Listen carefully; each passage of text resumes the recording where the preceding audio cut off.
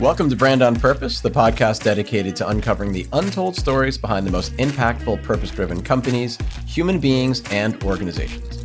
I'm your host, Aaron Kwittken. So if there's anything we all need in 2020, and maybe in the first quarter of 2021, it's a cocktail.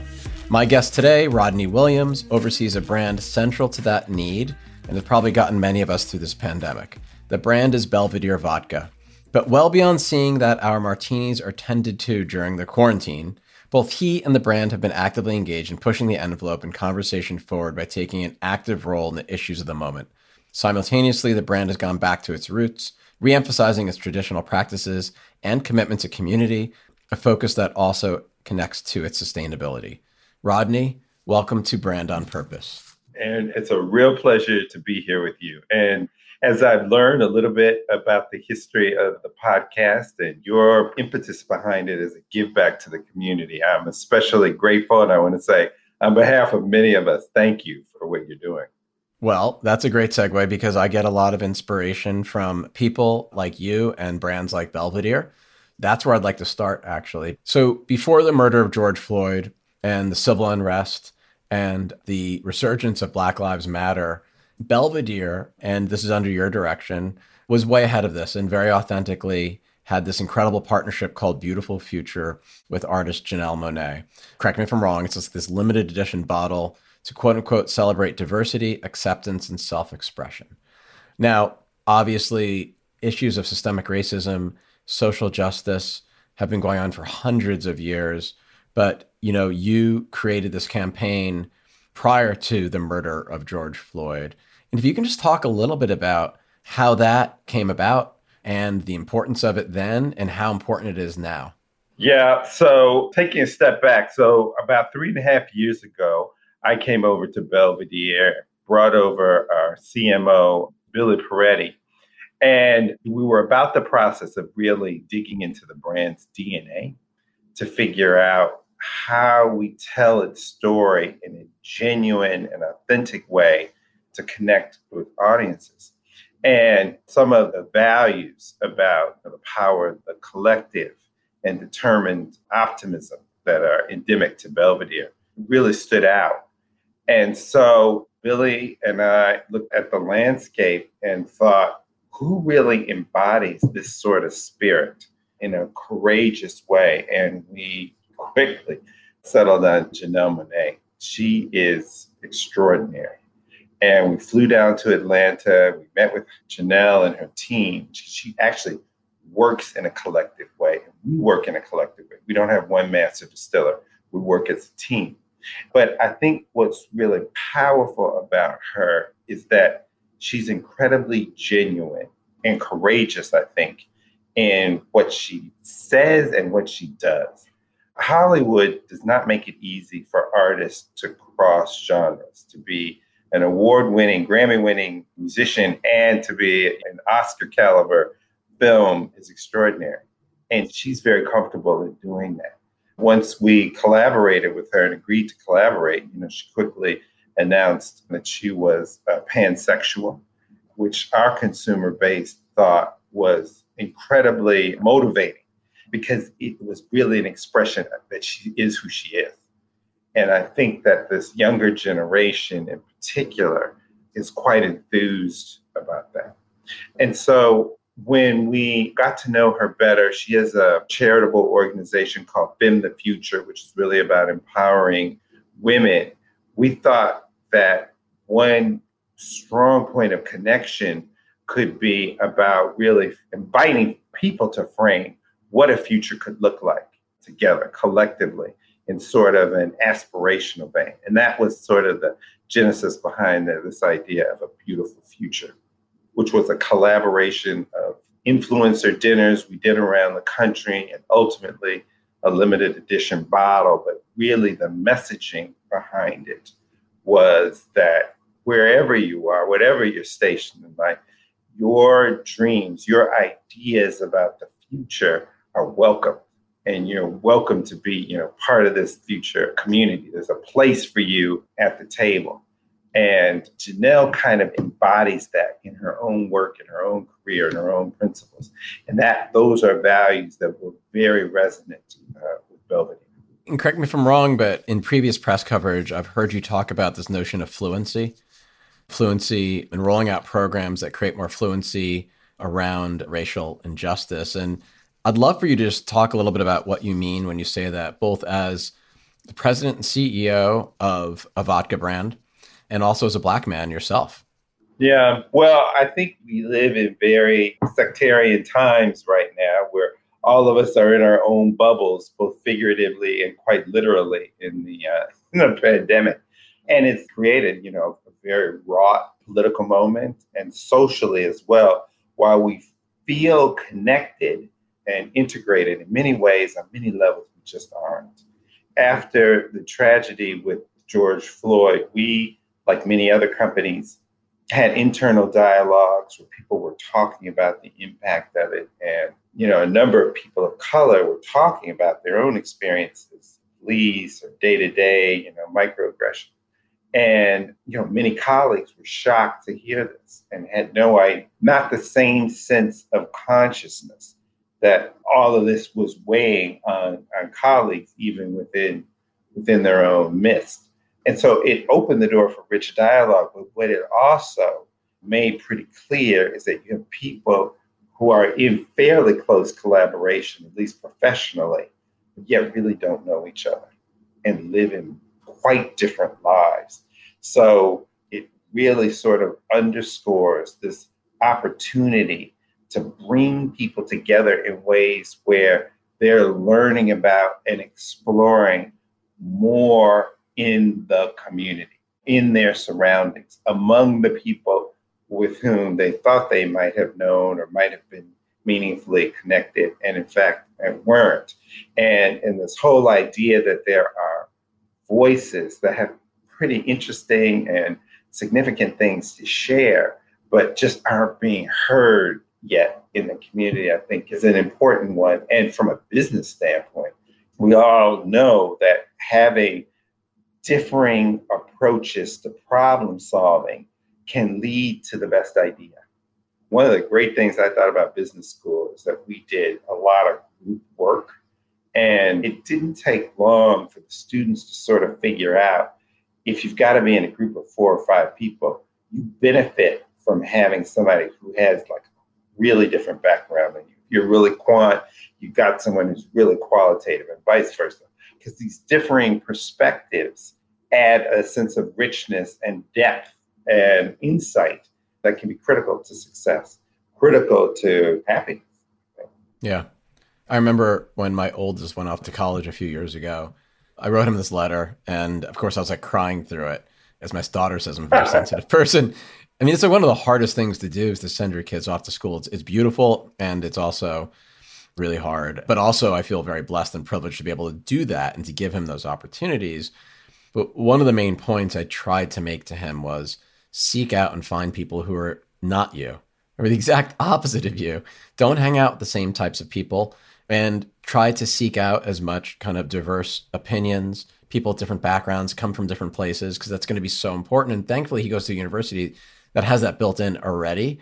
But I just felt so important. And I just wonder, I look back at your career, and you've had this phenomenal career. You started in CPG like a lot of people do. So you're like a former P&G guy or former Johnson & Johnson guy. You went from like OnStar and automotive to booze, which is kind of a funny leap, but I'm sure there's a story there. But I'm just kind of curious, how has it been for you facing whether it's microaggressions or injustice throughout your own career? And what advice do you have for young people of color in particular, who are just starting out their careers? Yeah, I'll take it back to what you said at the very beginning, because encouraging your son that way is super important. And I remember when I was going to business school, and I'm dating myself here, but I graduated class of 90, so it was the late 80s. And a mentor of mine said to me, he particularly said, seek out the international students because they're really interesting people you might not meet otherwise. And I made some great friends, and we decided to have a series of sushi soul food dinners. where we just brought people together. We had these dialogues. It was shocking to me that Japanese students were working 3 hours pretty much for every 1 hour the US kids were working. And in the first meeting, one of the students said that his mom was visiting from Japan and she wanted to know how many Black students were in the program because she perceived Blacks to be robbers, thieves, or corrupt. And the room was kind of silent initially, but being able to talk about stereotypes and where they come from and how certain uses of language are hurtful to others was incredibly powerful. It was one of the most powerful discussions I can remember. And I think, fast forward to today and all of the issues around racial and social justice that have been in the news. And as I mentioned earlier, the dialogues that we've had internally, let alone external programs, just the richness of exchange and the eye-opening sorts of experiences that some people have had, even if they don't fully process what's being said, just the idea that there's this other reality that's in my midst that I wasn't aware of is quite significant, I think, and meaningful. In spite of what the political environment feels like right now, in a way, it is a rallying opportunity around bringing people together. So I think opening oneself up to those sorts of opportunities to share vulnerabilities as well as recognize that in others is very rich and very important. Very important. Well, and I promise you don't have to comment on what I'm about to say, but I've often said for the last 4 years, the longest 4 years of my life, I think, Trump's presidency actually did us one major solid. And that one major solid was it gave light to so much kind of sleeper racism and injustice that's in this country that so many of us thought we have either had a leg up on or didn't exist. And I include people, somewhat educated people like me who live on the East Coast, who I'm like, oh, that doesn't really happen anymore. And I think people are far more educated and woke than ever before. And I'm 100% wrong. And potentially there are 70 million plus people out there who are god awful people. Not all of them are racists, but his presidency was a dog whistle. And if anything, I'd rather know what we're dealing with and tackle it than have it be so subversive as it has been for the last several years and hundreds of years. Again, you don't have to comment on that.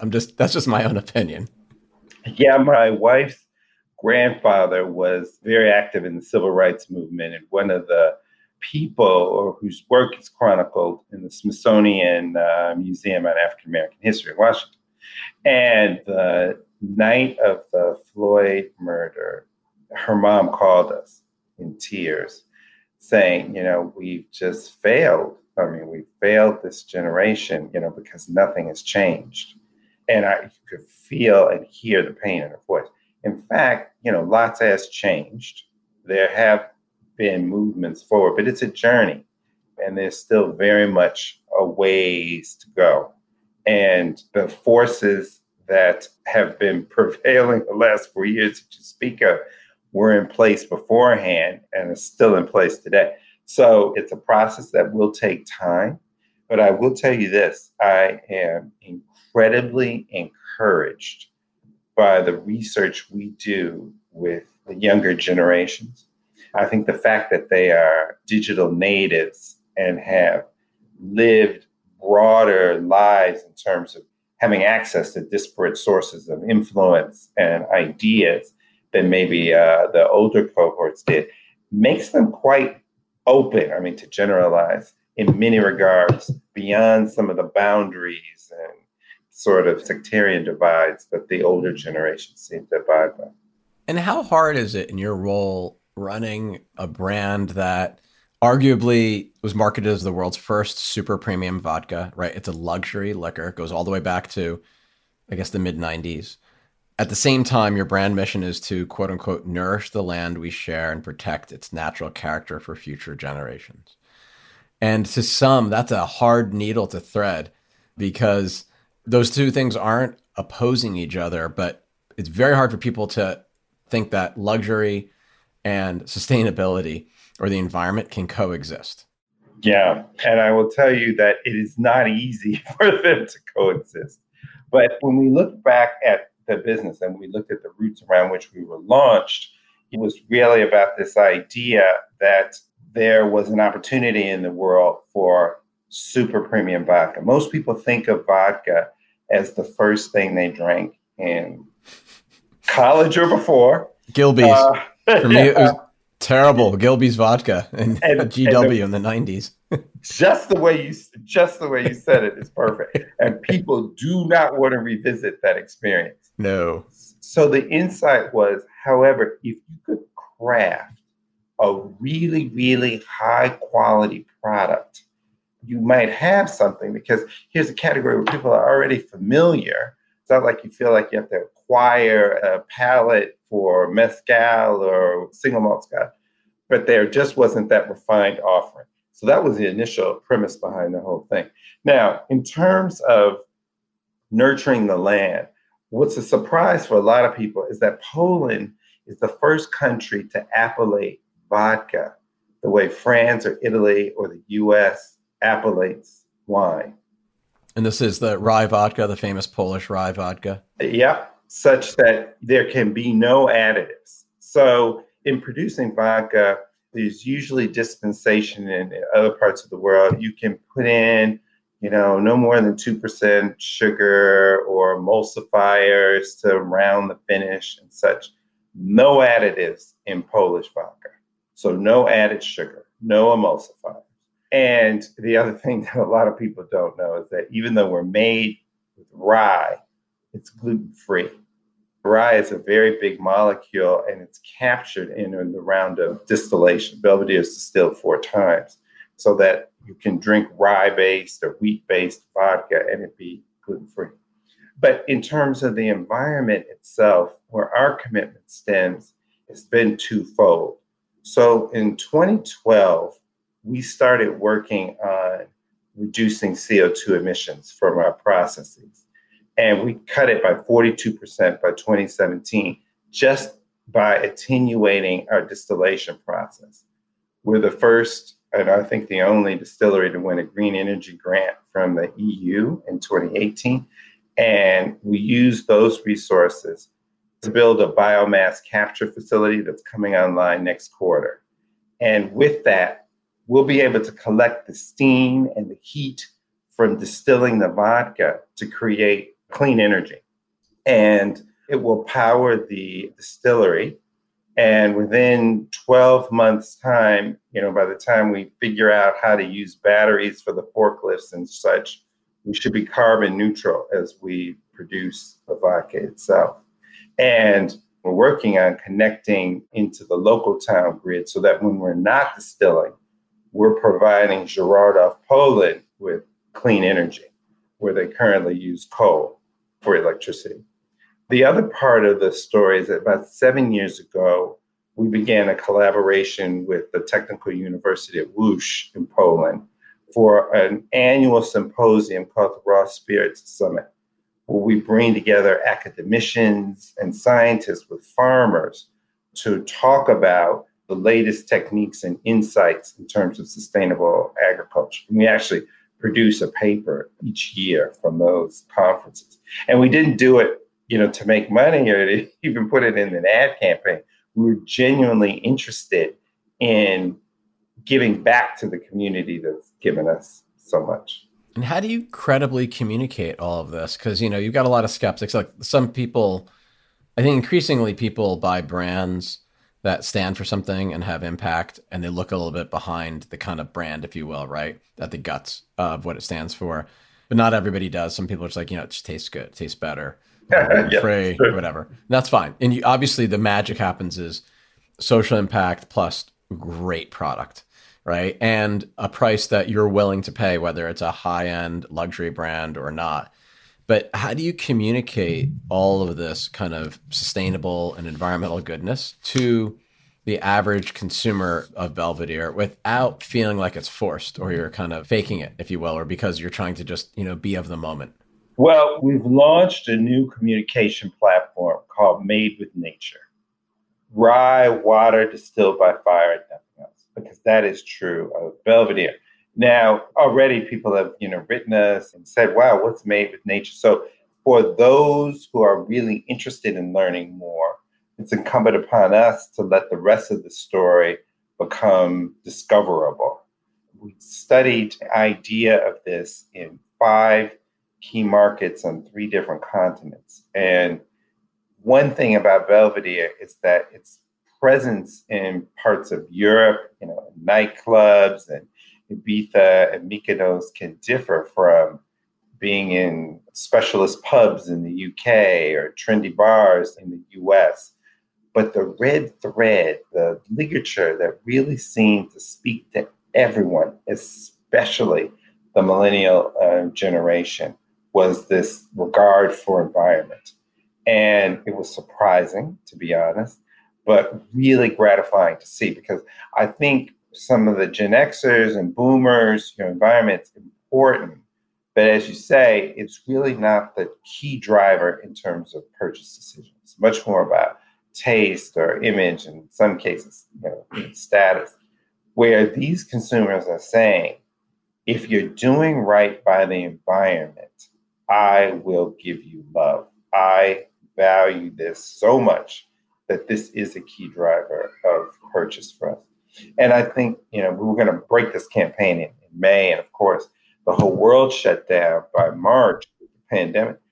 But if anything, the pandemic has probably made it more relevant, because we're all much more cognizant of what we're eating and our nutrition, and are we keeping our immune systems supported, and as well, humbled by the power of nature and what a virus can do to a robust world, robust economies. So we're pretty excited about really engaging people around us. Now, I will be transparent in sharing that it's put us under some pressure ourselves. One of the tenets that we've held is that we want to eliminate the use of plastics in our packaging and such within the next 5 years. And it's tougher than we thought. It was easy to say, oh, no plastic straws at brand activations, but it's amazing in how many ways. In packaging in general, it's so complicated. The average consumer doesn't really understand the complexity around packaging. Mm-hmm. It's so true. It's so true. But it's a great goal around which to stretch and work. And we're pretty excited about that. We just learned we won a gold medal for one of our promotional packs, where it's a bottle of Belvedere with a cutting board that you can use for cheese or pastrami or whatever. But the board is 100% recyclable. We didn't use a plastic overwrap on it. We just used a recyclable paper band to hold it all together. That's cool. So the board was structural integrity for the bottle. Uh-huh. That's genius. I love it. And reusable to help, whatever it is, you're putting a charcuterie platter together along with the drinks. There you go. Yeah. So I think if we begin to think about what we do every day, just even the banal activities, through the lens of, is this sustainable? Is this good for the environment? Is this necessary in terms of the use of materials? We could get to some places we just hadn't thought we could reach. Yeah. It's amazing how important a cultural component that is, and a mindset you have to have before you go to operationalizing things. Everybody's got to be on board and understand the importance of it. One of the other things I was curious about is, so before you went to spirits, to Belvedere, you were at Moet Hennessy, right? And, I'm just going to keep throwing compliments at you, but you led this brand out of decline into record growth. And before that, you oversaw Jackson Family Wines. You were at Robert Mondavi. You saw the turnaround of Woodbridge. What was it like moving from wine to spirits? Thank you, Aaron, for making it clear that I've been around the block. I'm just helping recruit you to your next role. That's all. I'm just I'm just helping out. That's funny.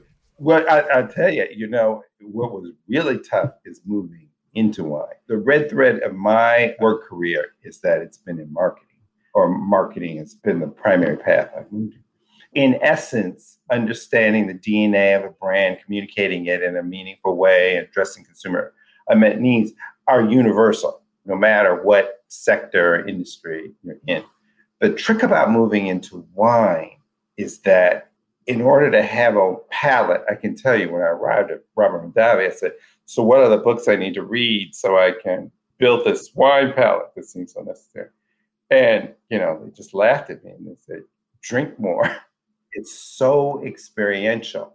And I think even to really understand the viticulture and the history of vintages, you can do it in a rote way, but it's most impactful to just live it. And it's intimidating. I mean, I'm intimidated still by wine and wine enthusiasts. And I'm, you probably are not a sommelier, but I mean, that's like, it's harder to be a sommelier than it is to be a CPA. Yeah, it is quite intimidating. I can tell you the first month on the job, I'd fly out to Palm Beach and I was met by a colleague the night before for a big sales presentation at the Ritz-Carlton. And he said, I'm so glad we have an expert from Napa with us tomorrow. And you're looking around the room like, who are you talking about? Who is it? Who is it? And when I realized he was talking about me, I went back to the hotel room and I memorized all of the vintage notes for everything that we were tasting. Yeah, I'd be Googling like shit. I'd be like Googling everything. Oh my gosh. Yeah, it was a lot of pressure. We got the order, but it was a lot of pressure. But yes, I mean, and that's a little bit of the challenge that wine has put itself in that people perceive to needing some sort of primer for, when in the end, it's really about what you love and what tastes good to you.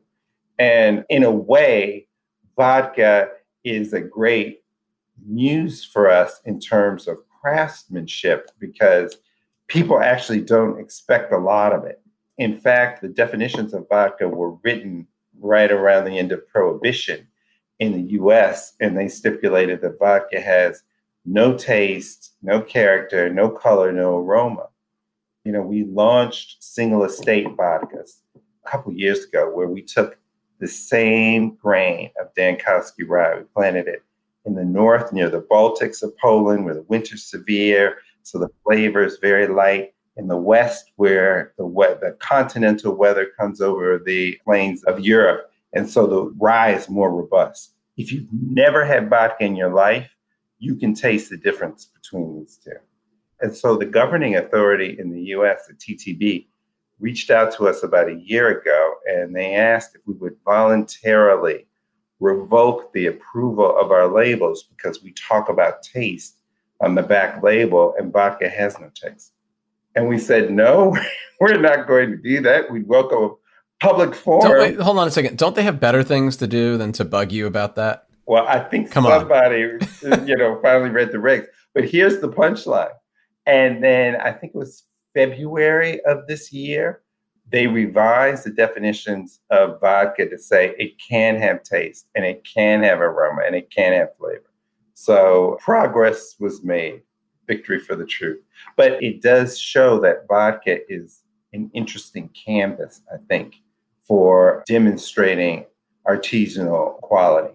And rye gives us, the fodder that you really need. And that if you think of a sandwich you might eat with rye bread versus white bread, it's the rye that really gives more flavor, even more flavor than wheat bread. And dimension, for sure. There's no doubt. Yeah, and I'm a big rye guy. So, Rodney, I have to admit, probably should have said this early on, I'm not a vodka guy, more of a tequila guy, but I do respect vodka drinkers and what you've done. And I also think that you've given me a level of inquisitiveness that I hadn't had before, specifically about Belvedere, especially because I love the rich history of it, as well as kind of the progressive nature of the brand and the vision and the mission of the brand, because that's kind of unusual. So I appreciate that. And I promise going forward, I will not just throw vodka into a Bloody Mary, which is my favorite form of vodka, but I will look at it differently. I'll be open-minded. I will require and know the fact that it should have flavor. And I promise to drink more Belvedere vodka, especially since I've been drinking so much over the last 9 months. I might as well just mix it up a little bit. So we've got to get you then a bottle of our newest creation. It's called Heritage 176. And up until the 1800s, that's how they made rye vodka in Poland. They would heat the rye to separate the starch and the sugars up to 176 degrees Fahrenheit, and hence the name. So you drink this on ice, and it's like nothing else you've had. It has a very distinct, light, sort of refreshing flavor to it. And the heat does that? The heat and the malting of the rye itself creates a natural flavor. There's absolutely no sugar added to it, nothing added. It's strictly malted rye and artisanal water. Sounds awesome. It sounds clean. Yeah, I'm totally game for that. And that would not be considered a bribe because I already have you on the show. So I'm open to that. Yeah. Okay. Listen, Rodney, thank you so much for coming on the show and for providing your wisdom and hope and optimism, because we could all use a little bit of that or a lot of that going forward. And I think you got ample amounts of that. And I love hearing the story about Belvedere. So thanks again. Thank you for having me. Real pleasure. This has been an episode of Brand on Purpose with Aaron Kwittken, the podcast dedicated to uncovering the untold stories of companies, organizations, and people who make it their mission to do well by doing good. Special thanks to our amazing production team, including Lindsay Hand, Dara Cawthron, Julie Strickland, and Nina Valdez. Learn more about our show and sponsorship opportunities at brandonpurpose.com. Learn more about our host at aaronkwittken.com.